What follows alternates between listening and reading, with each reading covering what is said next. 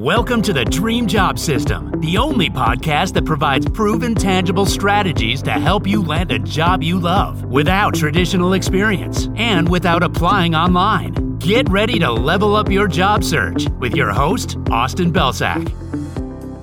Hey everyone, welcome to another episode of the Dream Job System podcast. I'm your host, Austin Belsack, and today I'm going to teach you 3 steps that you can use to tap into the full potential of the skills section of your LinkedIn profile.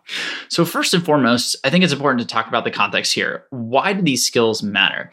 Well, the truth is the skills section of your LinkedIn profile is actually one of the most overlooked sections on LinkedIn, and it can give you a lot of bang for your buck.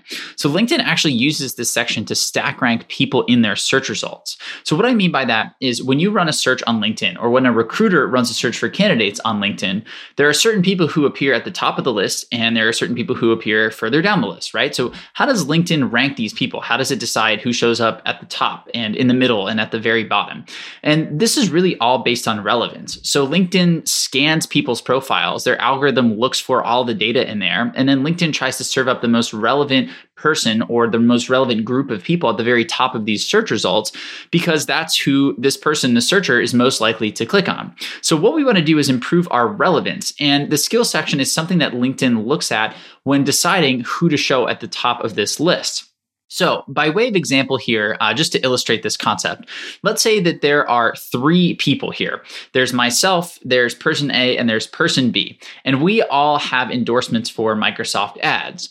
Now, I have 20 endorsements for Microsoft ads. Person A has 10 endorsements, and person B has 0 endorsements. Well, if somebody's running a search for a candidate and Microsoft ads is one of the top skills that they're looking for, all else being equal on our profiles, which is not necessarily a realistic example, but for this hypothetical example, let's say everything else on all 3 of our profiles are the same, I would show up above the other 2 people here because I have the most endorsements for Microsoft ads as a skill.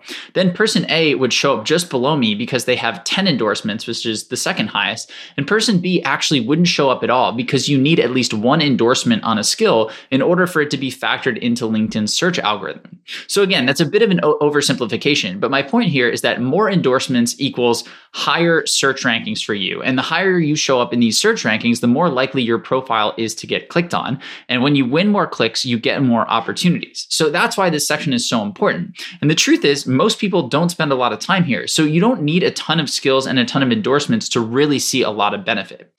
So how do you take advantage of this? Well, that's where the 3-step system comes into play.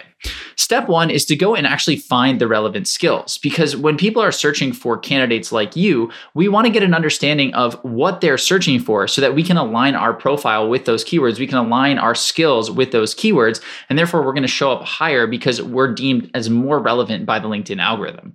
So the way that you do this is by opening up a Word doc or a Google Doc and just having it ready to go. Then you're going to go on LinkedIn and you're going to go find 20 plus job descriptions that match roles that you're excited about. So I want you to go search for your target job on LinkedIn. I want you to scroll through all of the job descriptions and postings. And when you find one that you would apply to, one that matches your criteria, I want you to copy the job description and paste it into your document. And then I want you to rinse and repeat until you have a minimum of 20 job descriptions, because we want to have a good sample size here. Next, you're going to go to resumatch.io. I have that link down in the show notes for you, or you can just type in resumatch.io. You're going to go to the job description scanner, and you're going to paste in all 20 job descriptions there, and you're going to run a scan. And what you're going to look at are the top 5 to 10 keywords that show up here. These are the keywords that are appearing most frequently across these job descriptions, which means they're probably the most relevant for all the roles that we're targeting. So I want you to take all of these keywords and I want you to add them to your skills section if they are not already there. And then last but not least, I want you to go out and build endorsements behind those specific 5 to 10 skills. So what you want to do here is find some people who can go ahead and endorse you for these skills. That could be friends, that could be family members, that could be colleagues and coworkers, that could be people who are part of a professional group or an alumni group or any other group where you feel comfortable asking people for these types of endorsements. And you can also always offer to reciprocate. So you can say, hey, if you're willing to endorse me for these 3 skills, I'm happy to endorse your top 3 skills as well. And that'll improve your response rate.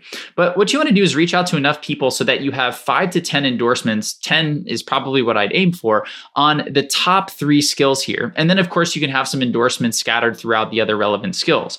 But when you have those 5 to 10 endorsements on the top 3 skills, you're going to start to see that you're appearing in more searches and more people are clicking on your profile. And those profile views are going to convert into more opportunities for interviews, for offers at companies that you're excited about for roles that you're interested in. So that's it for today. But if you want to go a lot deeper on LinkedIn skills and you want screenshots and examples and everything that you need to make this happen, I wrote a super comprehensive blog post on this specific topic. I'm linking it below in the show notes, or you can go to cultivatedculture.com/LinkedIn-skills to read the entire thing. It's going to break it all down in much, much more detail than you see on this episode. So feel free to check that out. But as always, thank you for listening, and we'll see you in the next episode of the podcast.